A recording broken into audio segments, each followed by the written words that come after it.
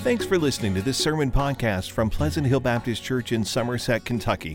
Please make sure to visit us online at phbcsomerset.com. We will be finishing up the book of James this morning, so you can turn to the book of James chapter 5, and it always feels good to go through a book of the Bible. We'll be concluding that today. My message is entitled, Practicing the Power of Prayer. Practicing the power of prayer. You know, God wants us to pray because that's how we plug into His power, and we're going to talk about what that looks like today. I know you probably have heard the acrostic or acronym ASAP. Usually when we hear it, we think of as soon as possible. But I had found a poem a while back that takes the ASAP and gives it an entirely new meaning. It says, there's work to do, deadlines to meet, you've got no time to spare, but as you hurry and scurry, ASAP, always say a prayer. In the midst of family chaos, quality time is rare. Do your best, let God do the rest, ASAP, always say a prayer. It may seem like your worries are more than you can bear. Slow down and take a breath, ASAP, always say a prayer. God knows how stressful life is. He wants to ease our cares, and He'll respond to all your needs. ASAP, always say a prayer. When it comes to our prayer life, I would dare say that it's either one way or the other. Is your prayer life pitiful or powerful? It cannot be both. You know, prayer is our hotline to heaven. It is our connection to God. And we can pray anytime, anywhere about anything. And it's my hope today that we are practicing prayer in our lives. Now, I will say this. I want you to turn for a moment to Luke chapter 11, because Jesus, His disciples, the 12 that walked with Him everywhere He went, after being around Him for a while, they asked Him, Lord, teach us to pray. Out of all the things they saw Him do, the miracles, the healings, the incredible teaching that He shared, all of those things, the one thing they said, man, I want to know how He does that. Lord, can you teach us to pray? And there in Luke 11, it says He was praying in a certain place, and when He finished, one of His disciples said to Him, Lord, teach us to pray, just as John also taught his disciples. And then He gave them the Lord's Prayer, what we call the Lord's Prayer. He said to them, whenever you pray, say, Father, your name be honored as holy, your kingdom come. Give us each day our daily bread, and forgive our sins, for we ourselves also forgive everyone in debt to us, and do not bring us into temptation. And it goes on. He also said to them, suppose one of you has a friend, and goes to him at midnight, and says to him, friend, lend me 3 loaves of bread, because a friend of mine on a journey has come to me, and I don't have anything to offer him. And then he'll answer from inside and say, don't bother me. The door is already locked, and my children and I have gone to bed, and I can't get up to give you anything. I tell you, even though he won't get up and give him anything because he is his friend, yet because of his friend's shameless boldness, he will get up and give him as much as he needs. So I say to you, ask, and it'll be given to you. Seek, and you will find. Knock, and the door will be open to you. For everyone who asks receives, and the one who seeks finds, and the one who knocks, the door will be open. What father among you, if the son asks for a fish, will give him a snake instead of a fish? Or if he asks for an egg, will give him a scorpion? If you then, who are evil, know how to give good gifts to your children, how much more will the Heavenly Father give the Holy Spirit to those who ask Him? Oh man, isn't that good? So Jesus gave them a lot there. He says, you want to know how I pray? Well, pray like this. And He gave us a template that we can use when it comes to praying. And then He told a story and said, listen, it's not just because of a relationship that you can count on when you go to someone and say, I need something. You go to a friend and say, hey, you're my friend. I really need something. And they can tell you no. But when you begin to be persistent about it, they will get up and respond to your request. And He's saying in prayer, you have a relationship with God. But there are levels of persistence. You have to ask. Sometimes you have to seek. That's a little bit more active. And then sometimes you have to knock. That's much more urgent and pressing. And there are different levels to prayer. But Jesus says that the Lord will answer your prayer. Ask and you'll receive. Seek, you'll find. Knock, and the door will be open to you. And he says, look at how a dad gives something to his child. And yet, God is so much more than that. He will give us even the Holy Spirit to those who ask Him. And that is pretty awesome. So when it comes to our prayer life, I want us to turn to James. And it shows us 3 situations where you and I are challenged to pray. Number 1, pray for those who are suffering. Pray for those who are suffering. In James 5, verse 13, is anyone among you suffering? He should pray. Is anyone cheerful? He should sing praises. So I like that, don't you? It gives both sides of the equation. If you're having a bad day, then pray. If you're having a good day, then praise. But the bottom line is, no matter how you felt when you came into church this morning, you can connect with God. If you're going through a struggle, if you're going through a trial, if you're going through a tough time, maybe nobody else knows about it, you can still call upon the name of the Lord and you can pray. And you can trust Him, you can bring your needs to Him, and you can depend on Him, and you can connect with Him in that way. Maybe you've had a great week. Maybe you're looking forward to Thanksgiving. Maybe you're looking forward to a few Thanksgiving meals. God bless you. But you're looking forward to it. Well, you can come in here and you can praise God from whom all blessings flow. And you can thank Him and praise Him accordingly. But here it says, pray for those who are suffering. The word for suffering here literally means to suffer evil or to endure affliction. James mentioned the same term a little bit earlier in the chapter in verse 10 when he said, brothers and sisters, take the prophets who spoke in the Lord's name as an example of suffering and patience. In his second letter to Timothy, Paul used the same term to describe his imprisonment for the sake of the gospel. And he encouraged Timothy to be willing to undergo the same kind of suffering or treatment. Are you suffering? I would say most of us aren't suffering in that sense. But when I remind myself of someone who did, Paul the Apostle in Acts 27, he is on a ship headed to Rome. And a storm has come up and he sought God. God, what's going on? What's going to happen? And in Acts 27, verse 22, Paul is speaking to everyone on the ship. He says, I urge you to take courage, because there will be no loss of any of your lives, but only of the ship. For last night, an angel of this God I belong to and serve stood by me and said, don't be afraid, Paul. It is necessary for you to appear before Caesar. And indeed, God has graciously given you all those who are sailing with you. So take courage, men, because I believe God that it will be just the way it was told to me. Paul had an encounter with the Lord. He had a word from God, and he wanted to bless all those on the ship and say, listen, I've heard from the Lord, and none of us are going to lose our lives, but this ship is going to wreck. So just stick with me. Focus on the Lord and be thankful. He's going to take care of us. Can I tell you that we are to pray to God when we suffer, and when we do, that enables us to praise Him when we go through the storm, because you and I will go through storms in life. And when you pray to Him when you're suffering, then you can praise Him when you go through the storm and when you come through it. Pray that those who are suffering due to persecution will faithfully endure the trial. When you turn on the news, you see people in other places of the world that are being persecuted. And it's a reminder that it's real. It happens. I like what Paul told Timothy in 2 Timothy 2. Remember Jesus Christ, risen from the dead, and descended from David according to my gospel, for which I suffered to the point of being bound like a criminal.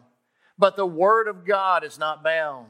And that is why I endure all things for the elect, so that they also may obtain salvation which is in Christ Jesus with eternal glory.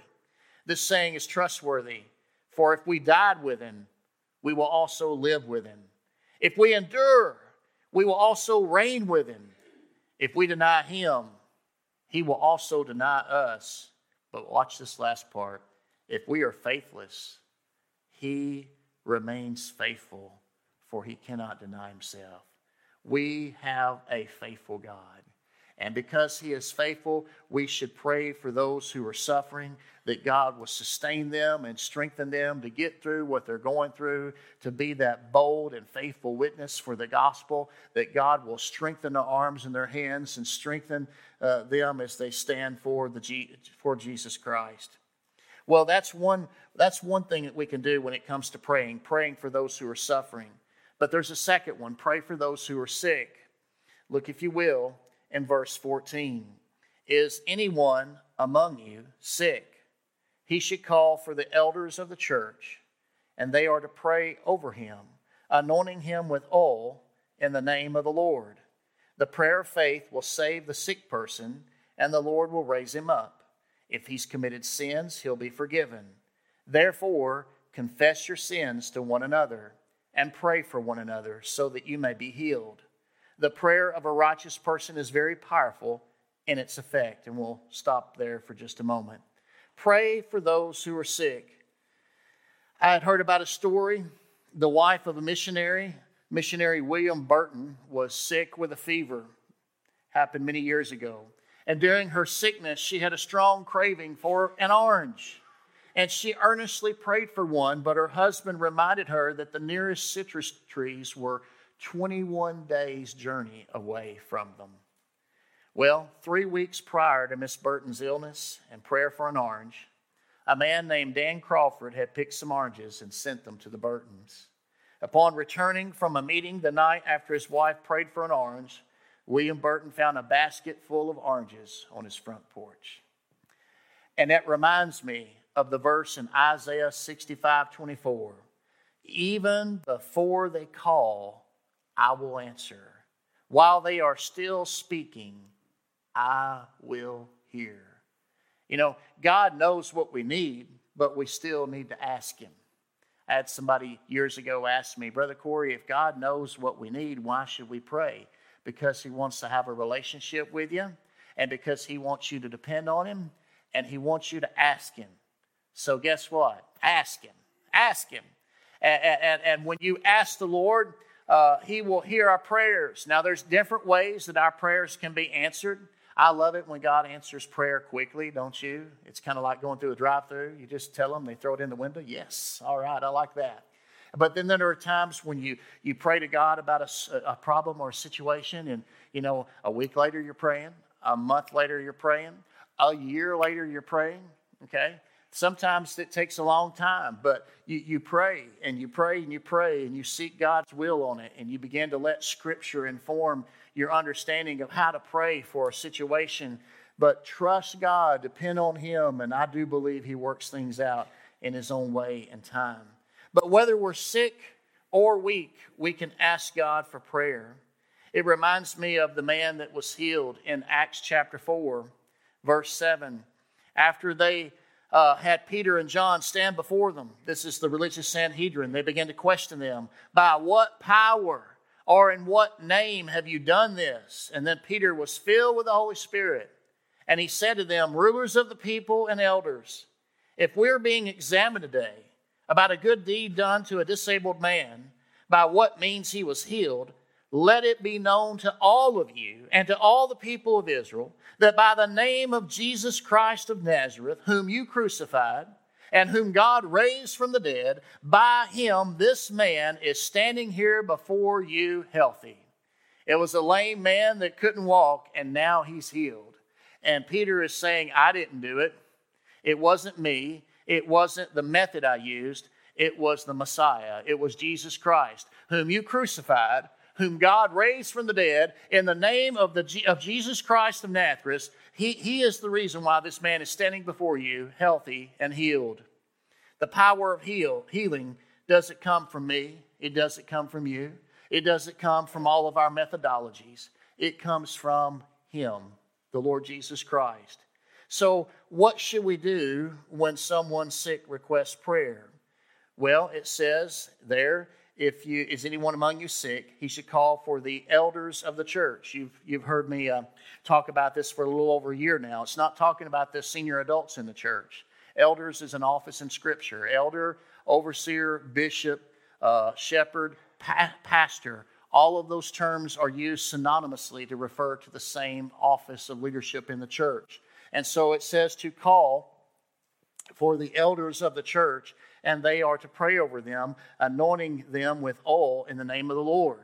Now, let me share this, Brother Don. I can remember in my last church in Tennessee, the pulpit had a little cabinet.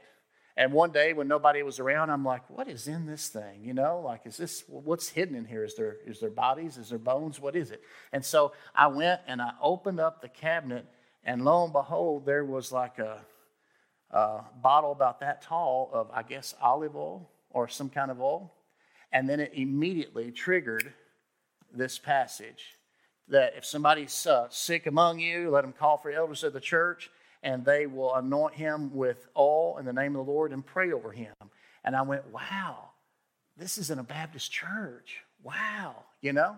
But you know what? That is Bible. That's exactly what James is saying. He's saying if you are sick and you want prayer, call for the elders of the church. Now, we're not talking about, let me be very clear here, we're not talking about a healing service.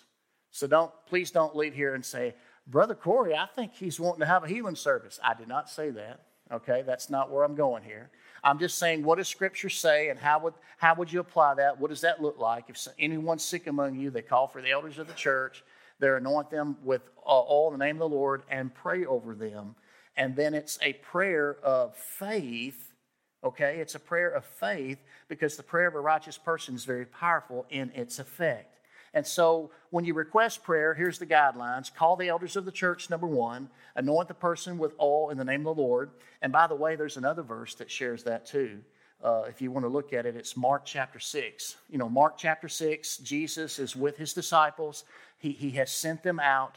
And in Mark 6, verse 12 through 13, it says, so they went out and preached that people should repent. We like that. They drove out many demons. That's awesome.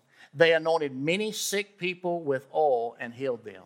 So that implies that if they anointed them with oil, the implication is that they prayed with them as well. Okay? And so call the elders of the church, anoint the person with oil in the name of the Lord, and then pray in faith.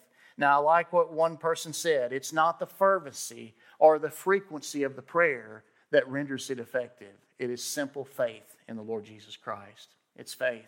I remember years ago in the church where Nancy and I met, there was a biker guy named Joe, and he loved the Lord. And at the end of the service, I think people were leaving, and he caught me and he says, guess what? He says, I heard that one of my kids or grandkids is in the hospital, and he told me the situation. And I just read the other day, before he said that to me, I just read that when someone comes to you and wants to pray, pray right then. And I said, hey, why don't we pray right now? And we prayed right then. And it wasn't me. I can't say anything like that. But we prayed, and then it wasn't too long before I heard from him again, and he says it's not an issue. God took care of it. And I love it when God answers that way because it just shows that he's in charge, he's in control, and he is able. But notice where I stopped reading for a moment. It says here that if the person is sick, the Lord will raise them up. In other words, they'll be well. And if he has committed sins, he'll be forgiven. Therefore, confess your sins to one another and pray for one another so that you may be healed. You know, sometimes maybe we need to confess to one another things that we've said or done, and we pray for one another, and God can use that confession. God can use that step to bring healing, and that is an awesome, awesome thing. And then it says the prayer of a righteous person is very powerful in its effect, and it points to Elijah. In verse 17, Elijah was a human being, as we are, and he prayed earnestly that it would not rain. And for 3 years and 6 months, it did not rain on the land. And then he prayed again, and the sky gave rain, and the land produced its fruit.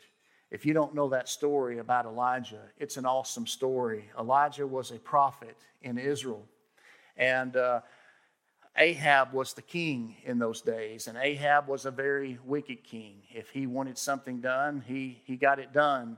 And here is Elijah, and he feels like he's the only prophet left because the king is privy to the prophets of Baal. Baal was an idol. Baal was an idol that they worshiped, and it was a false god. And it got to the point to where Israel was divided. And so Elijah felt led to challenge the 450 prophets of Baal on a mountain called Mount Carmel. And it's a really neat story. And when you read the whole story in its entirety, when he prays at the end, he reveals, God, I did everything you wanted me to do. So the idea came from God. But Elijah basically said, why don't we set up 2 altars on Mount Carmel? And why don't we get everything ready and we pray to our gods, and the God that's really God will answer by fire. And so that's what they did. But here's the cool thing. Before that, I got to back up. At one point, God led Elijah to pray for no rain, and it stopped raining. And he told the king, at my word, it won't rain, and at my word, it will rain. And he was representing the Lord when he did that. And so he did that, and it was dry in the land. And at the end of that 3.5 years is the showdown on Mount Carmel. And when the day comes, the prophets of Baal, they do all their little rituals and all their different things, and nothing happens, nothing happens, nothing happens. About the end of the day, at the time of the evening sacrifice, Elijah says, I want y'all to see those jugs over there. I want you to fill them up with water. Now, keep in mind, it hadn't rained in 3.5 years. I want you to fill them up with water, and I want you to drench my altar. Now, if I'm praying for God to answer by fire, the last thing I want to do is wet everything. If it's wet, it's not going to burn. But he does it, and he tells them, I think 3 times, drench it with water. And then he says, God, and he prays to God. He says, I've done everything I've told you to do. I want you to win our hearts back to you. You're the true God. I'm paraphrasing here.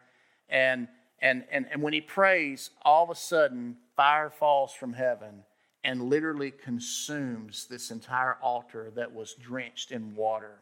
Even the stones are burnt. And everybody's like, wow, the Lord is God, the Lord is God. Elijah was just like us. He was a man who had feet of clay, but he believed in an almighty God. And he trusted God, and he walked with God, and he obeyed his word, and he prayed in faith, okay? He prayed in faith. When he prayed, he was talking to God, and he trusted God, and he depended on God. And Elijah's prayers humbled a royal family that was wicked. His prayers defeated Satan, and it revived the nation of Israel. I'm telling you, prayer is a powerful thing. And that's why it says that the prayer of a righteous person is very powerful in its effect. 1 John 5 gives us this assurance. This is the confidence we have before God. If we ask anything according to his will, he hears us. And if we know that he hears whatever we ask, we know that we have what we've asked of him. But the key there, the condition, is his will. You've heard me say it many times, and I will say it again for effect. And that is this. Whenever you read the Bible, as it speaks to you, pray it back to God. And let Scripture inform and color, if you will, your prayers. Because we get in ruts. We pray for things that are in our minds, and we're praying with our limited perspective. Lord, help me, save me, do this, do that. But when we begin to go to the Word and let Scripture inform our prayers, then we're asking God to do what he says. And I want to tell you, that will stoke your prayer life. That will fuel your faith. That will deepen your trust in an almighty God who is more than able to do anything that we ask or imagine, or even more. And so I challenge you to let Scripture inform your prayers. Well, there's a third situation where we're challenged to pray. We're challenged to pray for those who are suffering and to pray for those who are sick. But a third thing is to pray for those who have strayed. Look, if you will, in verse 19. My brothers and sisters, if any among you strays from the truth and someone turns him back, let that person know that whoever turns a sinner from the error of his way will save his soul from death and cover a multitude of sins. This is very interesting as I was studying it, because the King James Version uses the word convert.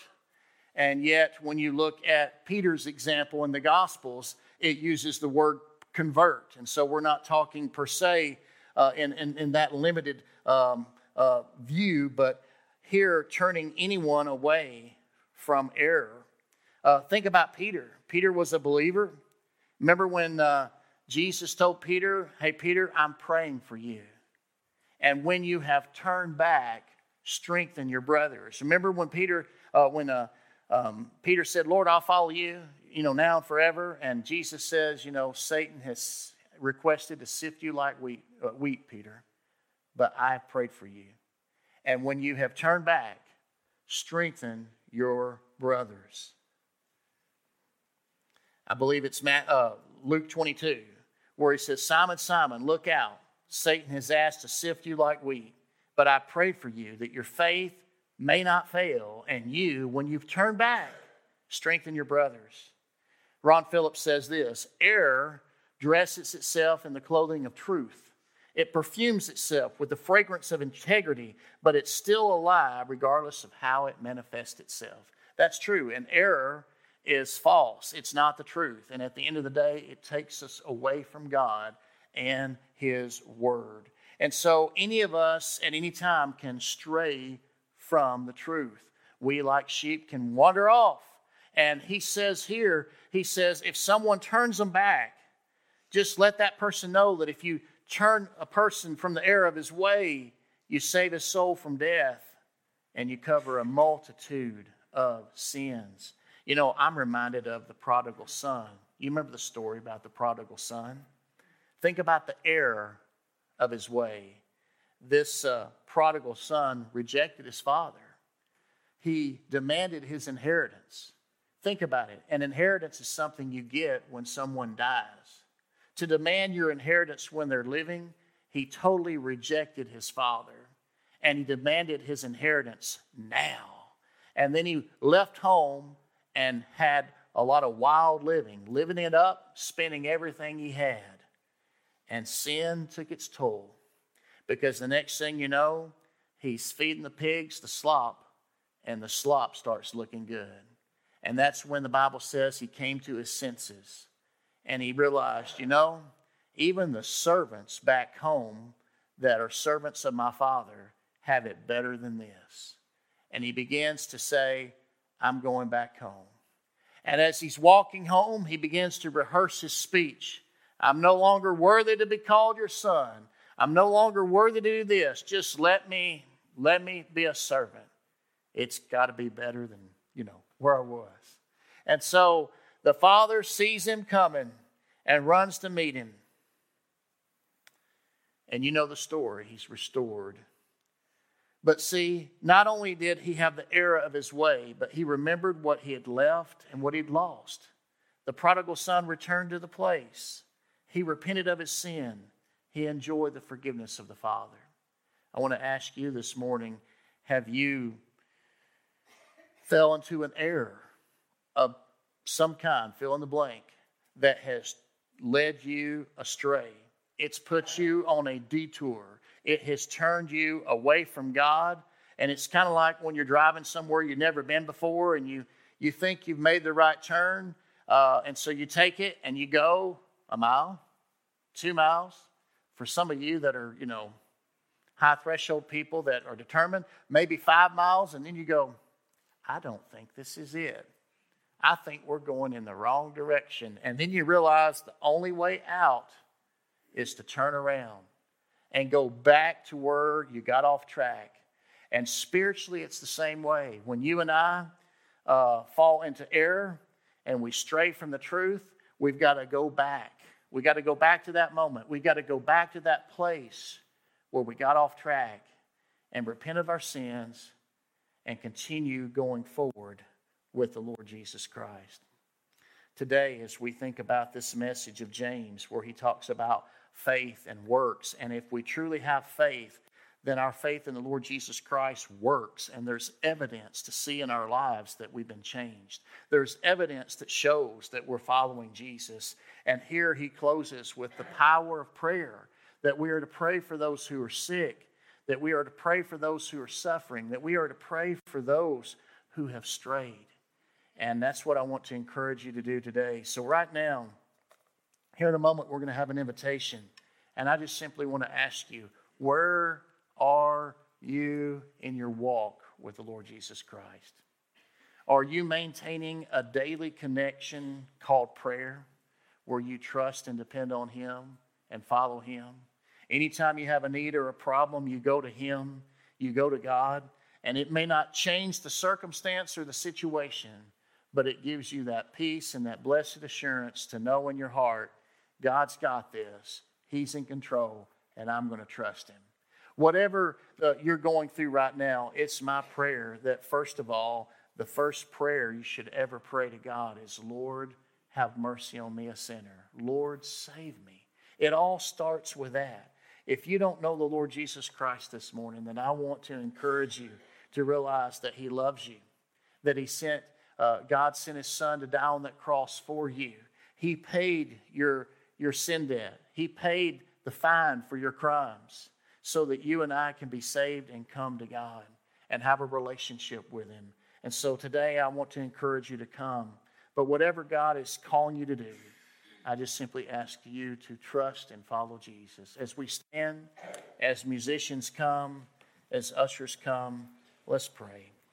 Father, we come before you this morning. Thank you for this time in your word. And Lord, I pray as we talk about the importance of prayer and the power of prayer, Lord, I pray that no one will leave today without being changed by your presence and your power. Father, have your will and your way today in this service and in this time of invitation. In Jesus' name I pray. Amen.